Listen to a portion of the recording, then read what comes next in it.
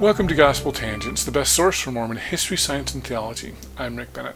Many faithful LDS scholars have tried to distance Joseph Smith from the Danite raids in Missouri. How responsible was Joseph Smith for those raids? We'll find out more with historian Stephen LeSueur. He's the author of the 1838 Mormon War in Missouri, and we'll find out more about it in our next conversation. Check it out. Okay, so tell us what you think about Joseph Smith's involvement with the Danites was. Well, one of the questions is, well, to what extent, might he have been directing them or telling them what to do, or creating the rules and laws? And, we don't know, we don't have any evidence that he was directly in those meetings telling them do this or that. We just know that the things they did, he endorsed or, approved of and didn't seem to take issue with. Except there was one thing that some historians now, I know Alex and has pointed out, and another historian by the name of Neimer, I can't remember his first name, has written about Avard and the Danites. They have pointed this out, which is this, that after the Gallatin election battle, the Danites organized in Far West and rode to Adam-ondi-Ahman because they had heard that two Mormons had been killed and the Missourians wouldn't let them be buried. And so they rode up thinking there was problems. Joseph rode with them. Now, several accounts say Joseph was the leader of this group, that he led them up. He was obviously with them. If you know Joseph Smith, some people, well, he was just along for the ride. Well, Joseph is never just along for the ride. I mean, Joseph is the leader of the Mormons, but they organized under the Danite generals. They rode up there to Adam-ondi-Ahman. The Mormons discovered that, no, nobody had been killed, but there had been this brawl. But they decided they would go visit Adam Black, who was one of the newly elected justices. And they'd heard that he had been opposed to the Mormons, and they wanted to make sure that he would enforce the law and not be prejudiced against the Mormons.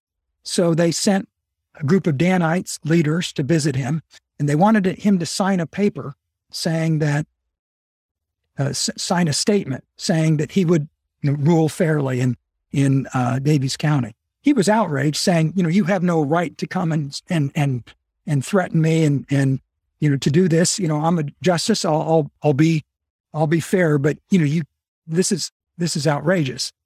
They couldn't get him to sign despite threats from Avard and perhaps the others as well.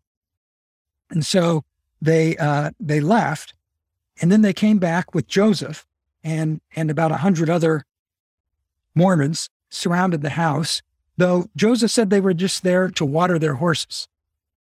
That Adam Black apparently had better water on his property than they had in the Grand River and around Adam-ondi-Ahman. At least that's what they said. So a whole company of Mormons now surrounds Black's house, and he still won't sign the paper. And so they say, well, would you like to talk to Joseph Smith? So Joseph comes in to the house, and Joseph is very nice. And he said, oh, listen, we've had trouble with mobbers. My people are upset. They would really like it if you'd sign this document. It would just make them feel a lot better. Black was still pretty mad, and apparently, he said, well, this guy here, Avard, he's threatening to kill me or cut my throat or something. And he says, is that what you're like? And Joseph, no. I don't agree to any kind of that rough stuff. That's not my nature. It just, we'd really like you to sign this. And this paper, the statement we have. And so finally, Black says, well, I'll write one of my own. So he writes his own statement of the fact that, I, Adam Black, will, not form a mob or, come against him. I can't remember what he said, but he signed his own statement, and everybody left. And so, that was that. And though then after that, the Daviess County Missourians, including Adam Black, went to Richmond and filed statements that the Mormons were threatening. So and And that contributed to the animosity against the Mormons. Now, back to your question, who's to blame? You were asking me earlier, who was to blame? Well, that the Missourians to blame, for wanting the Mormons to leave, but incidents like this didn't help. But now I'm answering your question, Joseph Smith's leadership in the Danites. So he was up there with the Danites, but he says, I don't, he tells Black, I'm not going to threaten you. I'm not like him. And then after this, sometime, we don't know when, but sometime after this, Avard is no longer a general in the Danites, but he has been, it appears, demoted, and he's now just a surgeon. And he is a doctor, a surgeon. Though if you know doctors at that time, well, anyway. So he's a surgeon. He's been demoted. The doctors killed more people than they saved. Yeah. So any case, now some historians, Alex Baugh and this other historian, they've interpreted this as Joseph didn't like Avard's demeanor. He didn't, Joseph wasn't out to threaten people. And so that's why Avard was demoted. And so it's said that, Joseph, that had him demoted. So the question is, who is the leader of the Danites? Is it Avard or is it Joseph? Who demoted Avard? It wasn't Avard. No, it wasn't. and so, okay. And so again, Joseph isn't in these meetings directing every little thing, but it's to Joseph, the Danites look for leadership, and, it's to him they're swearing allegiance. And if one of them crosses them and him, then he's demoted. And earlier, the original leader of the Danites, Gideon Carter, he was demoted for criticizing something Sidney Rigdon had said. And so, again, if the Danites are in charge of themselves, why is Joseph stepping in to demote people? So, in any case, that is why, in this very indirect way, I say, essentially, Joseph's in charge in Missouri. The people are, he's not a member of the state militia, but when the Mormons call out their militia, and especially at the end there, it's Joseph they look to. It's Joseph who calls them out. It's Joseph they look to for leadership. Well, that does bring up one other question I have. I interviewed right there, Bruce Van Orden. He was the biographer of W.W. Phelps. And one of the things that Bruce said with regards to W.W. Phelps, Joseph was the editor of the newspaper, but Joseph didn't edit everything. Mostly W.W. Phelps did everything. And so a lot of times Joseph gets blamed or credit, I guess, depending on the case, what the case is. But Phelps did most of almost all of the writing for the Times and Seasons and things like that. And so, there's a lot of people who will say, well, Joseph's responsible. He was the leader of the church. But he didn't necessarily do day-to-day stuff. Other people, he left that to other people like Phelps and things like that. Does that apply to the Danites or no?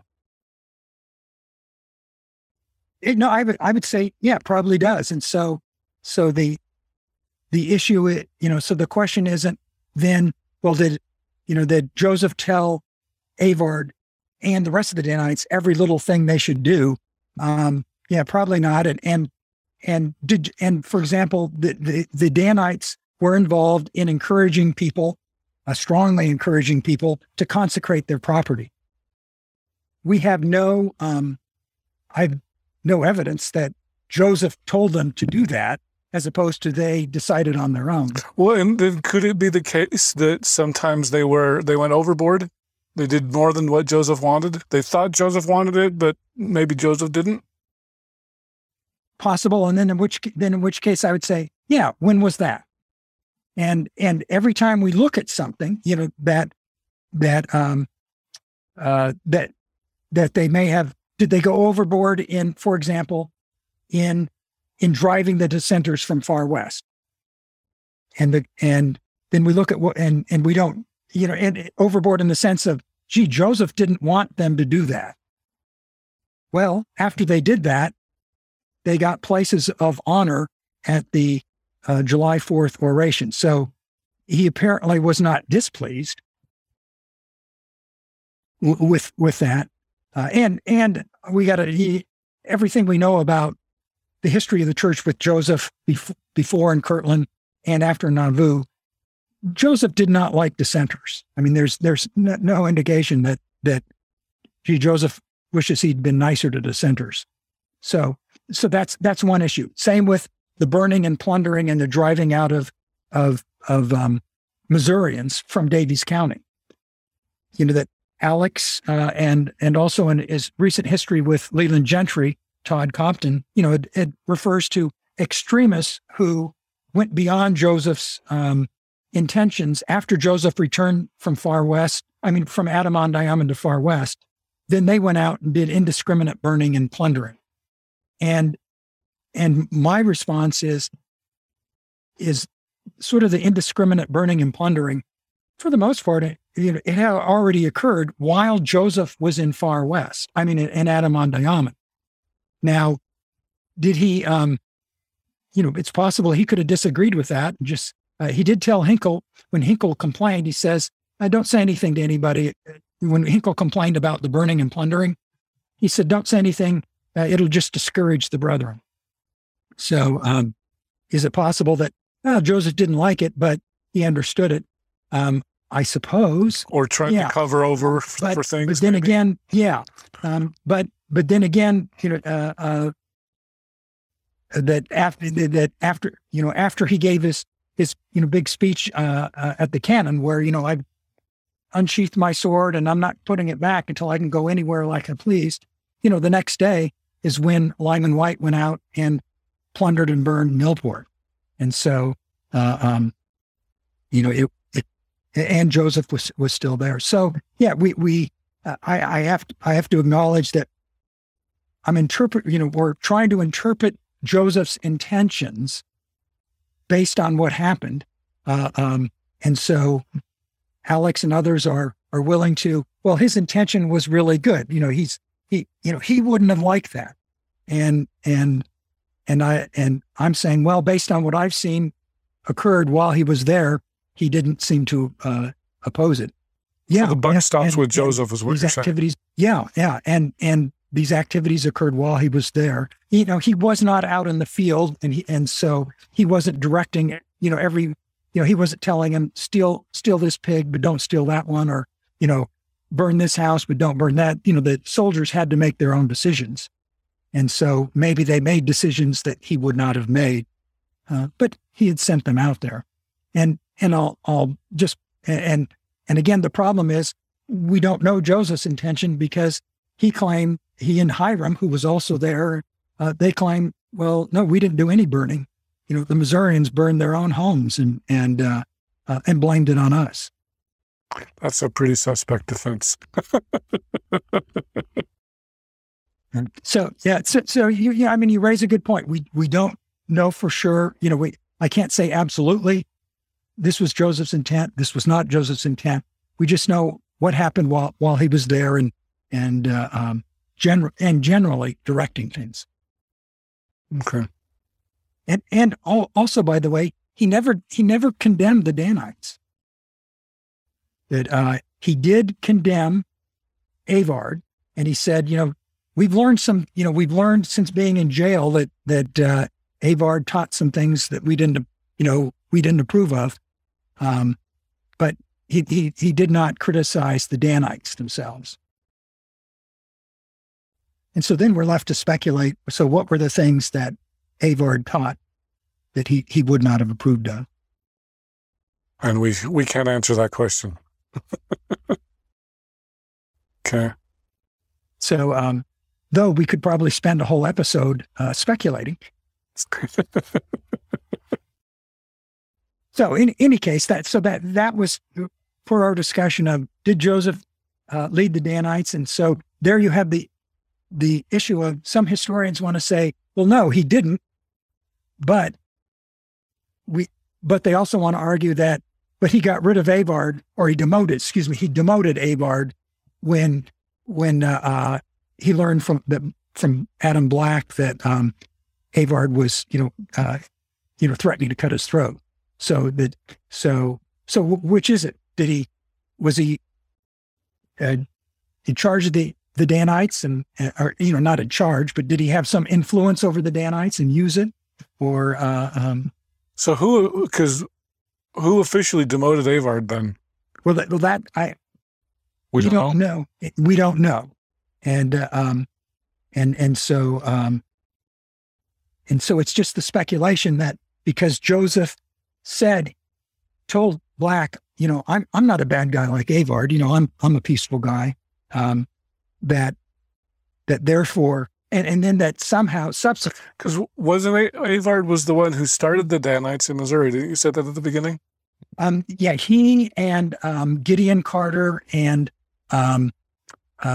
George W. Robinson. Okay. Generally, and they're the ones who generally said, started it, and most people agree that Avard was the what it's sometimes called, the leading agent, the most active, leader, even though he didn't hold the highest position that Gideon Carter did. And when Gideon Carter was demoted, I think it was Elias Higbee or somebody else was put in the top position. So Avard didn't hold the top rank, but most people agree that both dissenters and Mormons, he was the active agent, as they call him. I hope you enjoyed our conversation with historian Stephen LeSueur.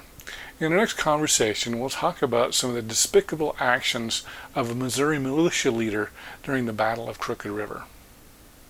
Bogart put the men on the front line, apparently, so they'd be shot first if the shooting occurred. And one of them was shot and injured, and the other, but he recovered, and the other two got away. So, like human shields. Yeah, it's unclear exactly where he put them, but they were in the front somewhere. Wow. If you'd like to hear the entire interview uncut, please subscribe to patreon.com/gospeltangents for just $5 a month. Patreon is spelled patreon.com/gospeltangents. If you'd like to watch the entire video, you can subscribe at YouTube, Patreon, or on my website at gospeltangents.com and click the yellow subscribe button for just $8 a month.